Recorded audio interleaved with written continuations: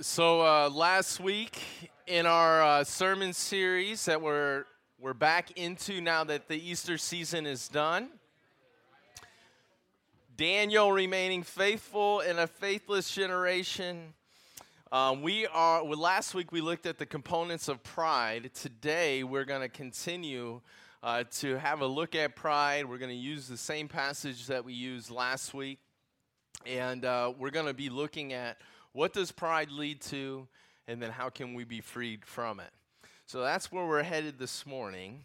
I'm going to pray, and then I'll read a portion of the passage that we're going to be looking at this morning. So let me pray. Lord, I just love that song, Speak, O Lord.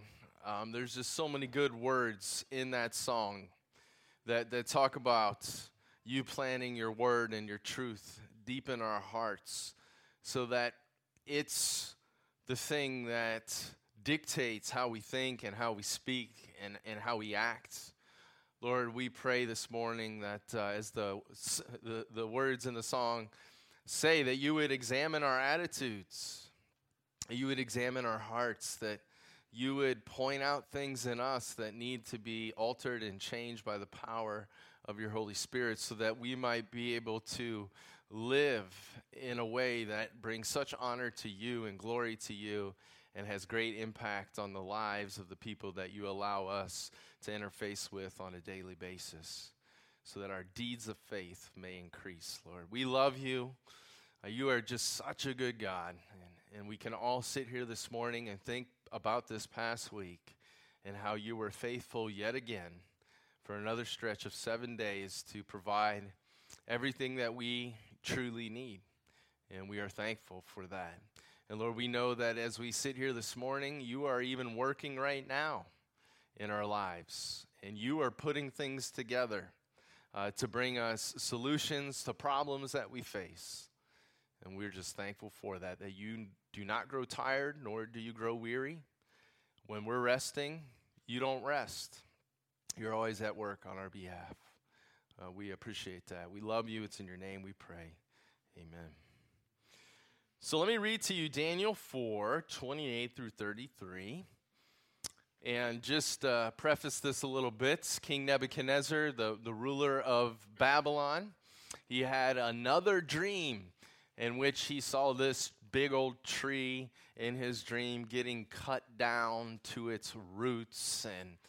And here we're picking up a bit here with Nebuchadnezzar after that dream. So let me read it to you. This is a year after he received that dream. Daniel 4, verse 28. All this came upon King Nebuchadnezzar. At the end of the 12 months, he was walking about the royal palace of Babylon. The king spoke, saying, Is not this great Babylon that I built for a royal dwelling by my mighty power and for the honor of my majesty? While the word was still in the king's mouth, a voice fell from heaven. King Nebuchadnezzar, to you it is spoken. The kingdom has departed from you, and they shall drive you from men, and your dwelling shall be with the beasts of the field. They shall make you eat grass like oxen, and 7 times shall pass over you, until you know that the Most High rules in the kingdom of men, and gives it to whomever he chooses. That very hour the word was fulfilled concerning Nebuchadnezzar. He was driven from men and ate grass like oxen. His body was wet with the dew of heaven till his hair had grown like eagle's feathers and his nails like bird's claws. He needed a petty and a manny. At the end of the time, I, Nebuchadnezzar, lifted my eyes to heaven, and my understanding returned to me. And I blessed the Most High and praised and honored him who lives forever. For his dominion is an everlasting dominion, and his kingdom is from generation to generation. All the inhabitants of the earth are reputed as nothing. He does according to his will in the army of heaven and among the inhabitants of the earth. No one can restrain his hand or say to him, What have you done? At the same time, my reason returned to me, and for the glory of my kingdom, my honor and splendor returned to me. My counselors and nobles resorted to me. I was restored to my kingdom, and excellent majesty was added to me. Now I, Nebuchadnezzar, praise and extol and honor the King of heaven, all of whose works are truth and his ways justice. And those who walk in pride, he is able to put down. So Nebuchadnezzar found out that dream of that big tree that was cut down to a stump and ended up having dew all over it, cut down to its roots. He was that tree, this man, the ruler of the universe at that time, or at least the known world at that time, was reduced to basically nothing, right? And that's what we find out here in the passage I read, is that Nebuchadnezzar was the tree in his dream. Here's what I want to focus on with you this morning. Pride turns you into a beast. Pride turns you into a beast. Only God can humble the proud, and only God can exalt the humble. Pride turns us into a beast. Only God can humble the proud. Only God can exalt the humble. So let's start with that first one. Pride turns us into a beast. So last week we said the components of pride are this: wanting to be in control, exalting ourselves above others, a desire for that, a desire to take credit for God's work and then carrying that desire out, and then believing that God owes us. Those are the components of pride. And it's this kind of thing, this nasty thing called pride is what turns us into a beast. Tim Keller has this to say. He says, one of the great ironies of sin is that when human beings try to become more than human beings, to be as gods, they fall to become lower than human beings. Isn't that interesting? When we try and be God in our life, what ends up happening is we become less than human. We become like an animal. And if you think about how animals operate, let's think about that for a moment. Animals, they live governed by urges and instincts, don't they? They live by impulse. They're programmed to survive and reproduce and react. They don't think in terms of right and wrong. They can't empathize. They can't understand another person's beliefs. They don't feel compassion. They simply respond to stimuli. Think about it. When a lion stalks a young giraffe, kills it and eats it, is the lion thinking whether that was right or wrong? Nope.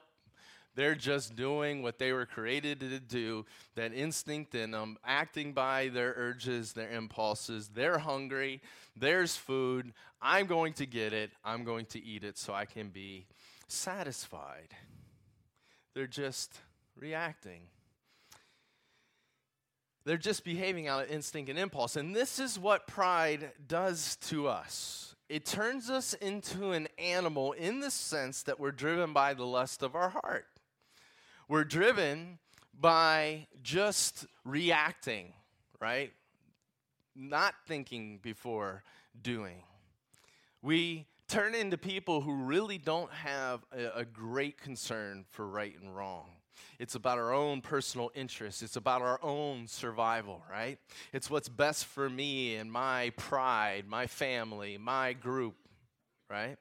It turns us into a person that preys on others, that either views people as labor to exploit or roadblocks that need to be removed so that we can reach our goal. Turns us into people that can't view another person or see the world from another person's perspective. Turns us into people that we can't empathize with others. Nebuchadnezzar had no regard for his actions and how it affected other people. We see this in his life. I mean, Nebuchadnezzar, as we've worked through Daniel, we found that he was willing to kill his closest advisors at a drop of the hat, right? Daniel calls him out. He says, and I think it's in verse 37 in our passage, or 27, but Daniel pleads with Nebuchadnezzar, show mercy to the poor, because evidently he wasn't. Pride will turn you into a beast, just like Nebuchadnezzar, and it will drive you away from people. It will put wedges in your relationships. It will lead you to lonely places. You know, God's desire is He wants us to be fully human. That's why He's created us. And when we're fully human and we're living as we were designed to live and flourishing in that way, we fully reflect God's image by loving God with everything we've got and loving other people the way that we love ourselves. That's what we were created to be. That's what it means to be fully human. But pride wants us to go in the complete opposite direction that leads to a complete opposite destination. In Galatians 5:19-21, it talks about this destination that pride leads us to. And I appreciate how the Message paraphrases these verses. I'm going to read them to you. It is obvious what kind of life develops out of trying to get your own way all the time. Repetitive, loveless, cheap sex, a stinking accumulation of mental and emotional garbage, frenzied and joyless grabs for happiness, trinket gods, magic show religion, paranoid loneliness, cutthroat competition, all-consuming yet never satisfied wants, a brutal temper, an impotence to love or be loved, divided homes and divided lives, small-minded and lopsided pursuits, the vicious habit of depersonalizing everyone into a rival, uncontrolled and uncontrollable addictions, ugly parodies of community. I could go on. God wants to make us a beauty. Pride wants to turn us into a beast. Look, we're all on that continuum, aren't we?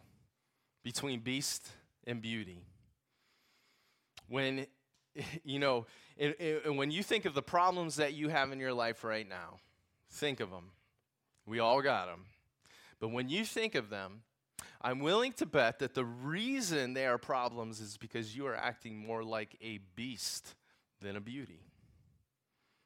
You're trying to be in control instead of trusting God, and so you're full of anxiety and insecurity, and you're extremely controlling with your spouse and your kids and your coworkers. You're trying to exalt yourself above others, and so you're full of arrogance and envy and jealousy, and you always have to be right, and things always have to be done your way. You're looking down your nose at people because they don't have it all together, and you're looking down your nose at people that have what you don't have but what you want. You're taking credit for God's work in your life, and so you think you deserve everything you have in your life because you believe that you've produced it all, you've earned it, and so you're not walking around with a heart of gratitude that says all the good of my life is really a gift from God out of His rich grace and mercy. And you know what? The beast doesn't want you to hear this right now. The beast in you is just angry. How can Shane say that, right? The beast in you wants to believe that everyone else is the blame for your problems, that it's the beast in everyone else, not the beast in you. The beast in you wants to justify your beastly actions, the very same actions that you so strongly denounce in other people. Perhaps there is no relationship that causes our beastliness to flare up more than marriage. Amen? That's back at me, right? And so for those of us who are married in this room, I think it is helpful to ask, in what ways am I acting like a beast in my marriage as compared to a beauty? If you are not married, ask the same question regarding your closest relationship. Another way to examine your heart for pride is how you view the poor. And I think that's why Daniel called Nebuchadnezzar out for how he was treating the poor, because it is a litmus test to determine, and to assess the pride that's in your own heart. O king, let my advice be acceptable to you. It is verse 27. Break off your sins by being righteous, and your iniquities by showing mercy to the poor. Perhaps there may be a lengthening of your prosperity. When you see a homeless person, what thoughts fill your head? Do you see them as trash? Do you see them as lazy? Do you see them as unimportant, worthless, below your level, a lost cause? Do you see them broken, desperately in need of God's grace, just like you? Instead, are you moved with compassion? You know, a proud heart can't feel compassion. You know why I can't feel compassion? Proud heart can't feel compassion because it looks at people that are hurting and says, if they just worked harder, if they just would do better like I've done, then they would be happy and not hurting like me. So there's no compassion. It's their fault. Now, with every problem, that person has made choices that have, led to them being there, but there's so much more to it. Something that, because I deal with this I'm always preaching to myself. Something I have to tell myself repeatedly as I see people, work with people, is if I experience what they experience, would I be doing half as good as them? We're never comparing apples to apples. If I had their family, if I was treated the way they were treated growing up, if I didn't have opportunities like they did, would I be doing half as good as they're doing? Pride turns us into a beast. Number 2, only God can humble the proud. So we've talked about pride. While it's easy to see in other people, it's extremely difficult to see in ourselves. And I believe that only God's grace can enable us to see the pride in our heart. Only He can enable us to detect it, and then only He can really help us to overcome it. And besides, if we had the ability in and of ourselves to detect it and overcome it, then we would just be proud that we're no longer prideful. We would be prideful in our humility, that we got ourselves, saved ourselves from our pride. In order for us to be truly rescued from pride, our rescue, it has to come from God. And you know what? It is absolutely sheer grace at all that God decides that He's even willing to rescue us from our pride. It is just so much grace and mercy that He works to free us from it. Take Nebuchadnezzar, for example. Nebuchadnezzar was a wicked man. This guy was the meanest dude that you would ever see. I mean, he, like we talked about, he had people killed. Is this another day? Yeah, he's not doing what I want. Kill him, right? We see Daniel's saying, you treat the poor horribly. And he was as arrogant and as proud as they come. Nebuchadnezzar's walking around in his palace. Look at this great city that I've built for myself out of my power. And yeah, it's God out of His grace. God out of His grace decided to intervene for Nebuchadnezzar, to rescue him from his pride. And look at the means that God used to rescue Nebuchadnezzar. I want to look at them with you this morning because I believe God still works today and utilizes the same means to wake us from prideful, our slumber in our prideful ways. So look, God used signs, dreams, words, people, and circumstances to rescue Nebuchadnezzar from pride. I think He does it today. Let's look at signs. We're going to look at these really briefly. So God enabled Nebuchadnezzar to see some amazing displays of His power, right? Think about Shadrach, Meshach, and Abednego in the fiery furnace. They come out of the fiery furnace unscathed. One of the guards goes to even get close to the fiery furnace. He dies from the heat. These 3 men, they don't. You know, how amazing. And these guys credit, it's God. It's the God of the Bible. It's the Hebrew God that's enabling us to go through the fires unharmed. I think of the person, I think God still speaks to us in signs and displays of His power today. I think of the person who witnesses the miracle of the birth of their child, right? And it just becomes evident to them that there has to be a God, there has to be a God behind all of this. I think of the person who is in a horrible accident that should have killed them, And God is the only explanation as to why they're still alive. I think of the person who has a family member that has just been so transformed by Jesus. I think of the person who stands at the Grand Canyon and just says, holy moly, for the first time, there has to be a God, an intelligent designer. My atheistic worldview can't be right.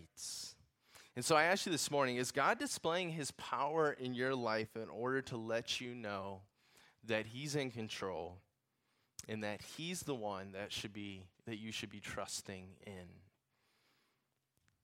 God also pursued Neb through dreams. And I still believe that God can speak to people through dreams and visions. Like Nebuchadnezzar, sometimes God will give us a glimpse of the future to see that if we continue on the prideful path that we're on, this is what we're going to be like. This is what your marriage is going to be like. This is what your family is going to be like. This is what your finances are going to be like. He gives us a glimpse. He helps us to see that if I keep acting the way I'm acting, this is where I'm going to be in a year. This is where I'm going to be in 2 years, 3 years, 5 years. He's allowing us to see that, hey, if I keep hanging around these people, I'm going to end up just like them. If I keep with this relationship, it's going to destroy other relationships. If I handle my money this way, I'm going to be broke in 5 years. If I keep engaging in this particular sin and I don't get the help I need, he gives us a vision of the destruction that's going to cause. He'll sometimes even, hey, if I don't get plugged into a church, he gives us a vision of what our life will be like in the future. And it'll be a life going back to our old patterns of behavior. And the question is God giving you glimpses, giving you a vision of what your life will be like if you do not go to him, surrender to him so he can free you from your pride? Because Neb didn't heed the warnings, and that's the problem. That's what we're seeing here. Neb got the dream from Daniel, and this was the second dream, he had a second dream and got the interpretation from Daniel. This is the second time. And then 12 months later, our passage says in verses 29 and 30, that nothing has changed for Nebuchadnezzar. A year went by, nothing changed. Even though he's seen God's power at work, even though he's had these dreams and visions about what the future holds for him if he does not repent and believe in the God of the Bible. Ian Duguid, he writes this about Nebuchadnezzar's thick skull, like our thick skulls. Sadly, the warning of the dream went unheeded by Nebuchadnezzar. A whole year went by, which Nebuchadnezzar had plenty of opportunity to live his life differently. Instead, check this out. I hope you're not doing this. He mistook the merciful delay of God's judgment as a sign that the threat could safely be ignored. Are you ignoring some of God's warnings? Are you turning a deaf ear to them? In your pride, are you not willing to surrender and get off the course you're on? Notice what else God used to reach out to Neb. And he used a person. He used people. God uses his people to reach out to us. He speaks through his people. He brings people into our life, just like God brought Daniel into Nebuchadnezzar's life, that can call us out, that can express concerns regarding the choices that we're making, that can tell us that we need help, that can tell us that we've got to make changes. And it's God trying to break into our heart of pride through his messengers. Are you hearing them? Are people coming to you, and are they bringing things up that need to be addressed? And are you listening? Also, you have to think, if nobody's coming up to you and addressing issues with you, is it because you're perfect and don't have issues? No, it very well could be that you don't give anybody an opportunity to do that. You haven't given anybody a hunting license to just call out your junk, right? And so yeah. And the reason is nobody wants to come and tell you what you're doing wrong because of how defensive you get when you're told. They know you won't hear it, and so they're not going to tell you. Are you in that spot? Is the beast in you brought you to a spot where nobody wants to call you out because of how the beast in you will snap back at them? Think about it. God also used his word to speak to Neb. Daniel was a prophet of God who spoke the words of God to Neb. And we are so blessed, as that last song, this song we sang, that we have God's word in written form. And so I ask you this morning, are you in it? Are you chewing on it? Are you digesting it? And then are you obeying it, applying it, and doing it? God wants to speak to you through his word. He wants to address your pride through his word. Is the beast telling you that, you know what, getting in God's word and really understanding it is not really that important or essential to life? And there really are no excuses in this day and age. You can't say, man, that's just such a big book. I just don't get it. Look, there is so much help online. There are so many resources that you have access to that somebody who really wants to understand it, they'll find people that can help them, and they'll find resources that can help them. The last thing we see God use to reach Neb are difficult circumstances. Nothing else was breaking into Neb's prideful heart. Neb was too content and at ease. He was too comfortable to hear any of God's warning signs, too under the spell of pride to get any of the warnings. Look, in verse 4, Neb says, check this out. I was at rest in my house and flourishing in my palace. Neb was cozy and comfortable. He didn't see his need for God. He didn't see his need for a Savior. He didn't see his need for help. He couldn't see that God was really the one responsible for all the good in his life. And so what did God do? God heard him. That's what God did. God brought the pain. God stripped Nebuchadnezzar of his position, his kingdom, his wealth, his possessions, his power, his servants, and his sanity even. Everything that Nebuchadnezzar thought that he had controlled, everything that he thought that he had produced and created with his own power was stripped away from him. And the most powerful person in the world had become the weakest, least powerful person in the entire world. The richest man in the world became the poorest man in the world. Nothing gets our attention. There's pain. When life is easy, when life is comfortable, when life is going as planned, there's usually not much motivation for us to examine ourselves and evaluate ourselves. But when things go haywire, when things and people leave us, when people hurt us, when the unexpected happens, when our backs are against the wall, when we've encountered a problem that we can't solve, we're more likely to try and figure out different paths to pursue, aren't we? We're more likely to have some introspection. C.S. Lewis said this in his book, The Problem of Pain. Pain insists upon being attended to. God whispers to us in our pleasures, speaks in our conscience, but shouts in our pain. It is his megaphone to rouse a deaf world. Pride was so deeply entrenched in Nebuchadnezzar's heart that he had to be stripped of everything and placed in a situation that he could not overcome so that he would finally know, as verse 34 tells us, so that he would finally do what verse 34 tells us, lift his eyes to heaven. Maybe you're here and you're thinking, man, God was not cool to Neb. Like, that was mean. He took everything away from him and caused him to go insane. This doesn't sound like love. And I thought God was a loving God. Don't you see that this was the most loving thing that God could have done for Nebuchadnezzar?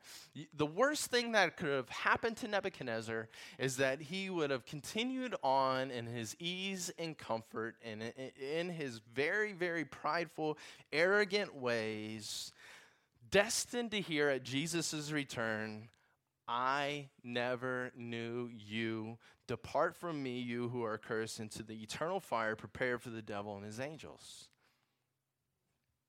Right? Look, if you've put your trust in Jesus as your Lord and Savior, if you haven't put your trust in Jesus as your Lord and Savior, don't you see God pursuing you through signs, visions, and dreams, his people, his word, and your circumstances? He may even be pursuing you through this message this morning. I think he is. Will you let go of your pride that says, I have to be in control? That says, I've got to be better than everybody else? That says, I'm responsible for the good in my life? That says, God owes me? Will you lift your eyes to Jesus? Will you give him permission to take over your life? Will you give him permission, like Neb did, to resurrect you? If you're a Christian here this morning, is he trying to speak to you about your pride through signs, visions, people, and his word? Are you listening? Are you hearing his warnings? Or will God have to bring the pain? Will God have to wound you so he can heal you? If you're a Christian and you're encountering difficult circumstances today, could it be that God is using them to destroy the pride in your heart and to increase your trust in him? Like Neb, is he stripping you bare so that there is no doubt in your mind that when victory comes, it's because of God? You know, think about it. Neb had to be stripped bare. If he was allowed to have his sanity, but, been stripped of everything else, Neb would have probably believed that it was his intellect that saved him from his plight. If Neb was allowed to keep his wealth, but was, stripped of everything else, he probably would have thought in some way it was due to the wealth that he was able to get out of his nasty circumstance. But God stripped Nebuchadnezzar of everything so that there was nothing he could point to other than God for the reason for his restoration. That comes to him in verses 36 and 37. Sometimes, and I want you to hear this, God has to place us empty-handed in impossible circumstances where God is all we have so that we can realize that God is all we need, so that we can know his mighty power working within us, which is able to do in our lives immeasurably more than all we ask or imagine. Like the non-Christian, Christian, will you turn your eyes to Jesus? Will you bless the Most High and praise and honor him who lives forever? For his dominion is an everlasting dominion, and his kingdom is from generation to generation. All the inhabitants of the earth are reputed as nothing. He does according to his will in the army of heaven and among the inhabitants of the earth. No one can restrain his hand or say to him, what have you done? Will you have faith that God's going to get you through what you're going through? And will you demonstrate that faith by taking the steps that he wants you to take? Will you do that? Pride turns us into the beast. Only God can humble the proud. And finally, God exalts the humble.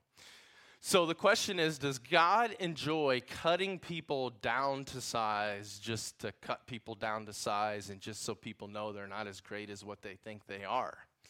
Well, obviously, I think God wants us to have an accurate view of ourselves, but that's not the main reason why God humbles the proud. You know why God humbles the proud?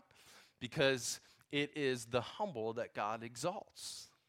You see, God's whole overarching goal in humbling the proud is so that he can actually safely exalt the proud. That's what he wants to do. And so if God is humbling you, he's planning on exalting you. Whole purpose of art. He's going to do something important in your life. That's why he's humbling you. God's whole purpose in humbling Neb and stripping him of everything is so that he could then once again safely exalt Neb back to his place of being the king of the world. And that's exactly what God did. In verses 36 and 37, we read about it. And you can check out those verses. Because Neb was humbled, he was finally able to be a king that treated people well that treated the poor well, that did things for the glory of God, that did things right, that ruled with God's wisdom. Look, if God is humbling you, he wants to exalt you. He wants to do something important in your life, but right now, you're not ready for it. If he gave it to you right now, you would mess it up. And so the humbling process needs to be complete before he can then raise you up. And I want to close with a quote from Ian Duguid again. And my iPad died, so I got to pull it up on my phone. I knew I was living on the edge. I only had 10% battery. So I thought, let's see what happens here. But this is really good, and I don't want you to miss this. So I'm going to read it to you. All right, here it goes. Because, when we think about pride turns us into a beast. God humbles the proud. God exalts the humble. This all, for me, begs the question, why is God able to exalt the proud, and why is he able to, humble the proud and then eventually exalt them because they've been humbled? Why is he able to do this? Why is he able to show so much grace? Well, the commentator, he says, we have to consider another king. This king could truly have looked out over all creation and said, "Is not this the world I have created for my royal residence by my mighty power for the glory of my majesty?" He didn't simply create one of the wonders of the ancient world like Nebuchadnezzar did. He created the world itself out of nothing. Yet instead of exalting himself, this king voluntarily humbled himself. Even though he was in very nature God, this king humbled himself and became a man. He left the comforts and glories of heaven and came to dwell on earth amongst humanity, a step downwards at least as large as when Nebuchadnezzar went to dwell with the beasts of the field and the birds of the air. Yet he took his humbling even further than that. This king took on himself the form of a servant. He healed the sick and preached to the poor and even washed the feet of his disciples. He carried this servant's form all the way to a criminal's death on the cross, even though he had done nothing wrong. What greater humbling experience could there possibly be than for the living God to die? Yet this king's humbling was not forced upon him because of his pride. On the contrary, it was a voluntary choice on his part so that he might redeem us from our pride. The one who by rights could legitimately have exalted himself, made himself lower than the angels in order to redeem a people for himself. This humble king is named Jesus. However, his time of humiliation is over, and now he is once again exalted in glory. Now he has accomplished our salvation and returned to the Father's side. Now this Jesus is the one to whom our doxology and worship is directed, the one in heaven to whom our eyes are lifted in adoration and praise. This is why the humble are exalted, not because their humility is meritorious, something like that, but not because of their merit. I can't say it right. But because they fixed their eyes on their Lord, who was once humbled and is now glorified instead of looking at themselves. They are united to him so that his glorification means their glorification also. What is more, the vision of the crucified and exalted Jesus itself is cure for our overcoming pride. How can we exalt ourselves and continue to sing our own praises when our eyes are fixed on Jesus? The glory of his majesty as the uncreated creator reminds us of our smallness as created beings. He is the real tree of life, the true center of the universe, the one in whom and for whom all things exist, the one in whom all must come to find refuge. What have we accomplished compared to him? What is more, The scars that remain visible even now in his hands and feet as the lamb that was slain remind us constantly of their cause, our own depravity. In view of the incredible mercy we have received, how can we ever boast in anything except the cross of Christ? As we contemplate Christ, once humbled and now exalted, we are reminded over and over of the profound fact that the only thing we contribute to our salvation is our utter depravity. Yet at the same time, we are also reminded, foul as we are far more loved than we ever dared to hope. So take your eyes off yourself and your accomplishments. Take your eyes even off your failures and disasters. Stop comparing yourself with others. Instead, lift your eyes heavenward and look to Christ, the humbled and exalted King. His death and resurrection are the means by which you are restored to your senses and made welcome in the most exalted company, heaven itself. Put away your pride and your success. Be humbled by all of your sins and failures, and revel in the extraordinary riches of God's mercy and grace to you. Lift up your eyes to heaven and praise God that though he humbles the proud, he also redeems and exalts the humble, and through his grace makes them fit to stand in his presence forever. Amen. Let's pray. Lord Jesus, we are so thankful for you and for your immense grace and mercy that caused you to experience the humiliating experience, the ultimate humiliating experience of even death on a cross, as you were mocked and spit on and treated as the worst of criminals, even though you had committed not one sin. Lord, and we recognize it's through your death and your resurrection that enables us to be reconciled to God so that we can experience the grace of God coming inside of us, working in us to reveal our pride in our hearts and to empower us to overcome it. We are so grateful. Lord, I pray that you would keep dealing with me and my pride. I pray that you would keep dealing with the people in this room and their pride. Lord, I pray that we would understand that our pride turns us into a beast, that we cannot free ourselves from our pride, and that you are intervening right now to free us. I pray that we would heed your warnings. I pray that we would lift our eyes to you, and that we would all in this room experience the exaltation that you desire to bring us. It's in Jesus' name we pray. Amen.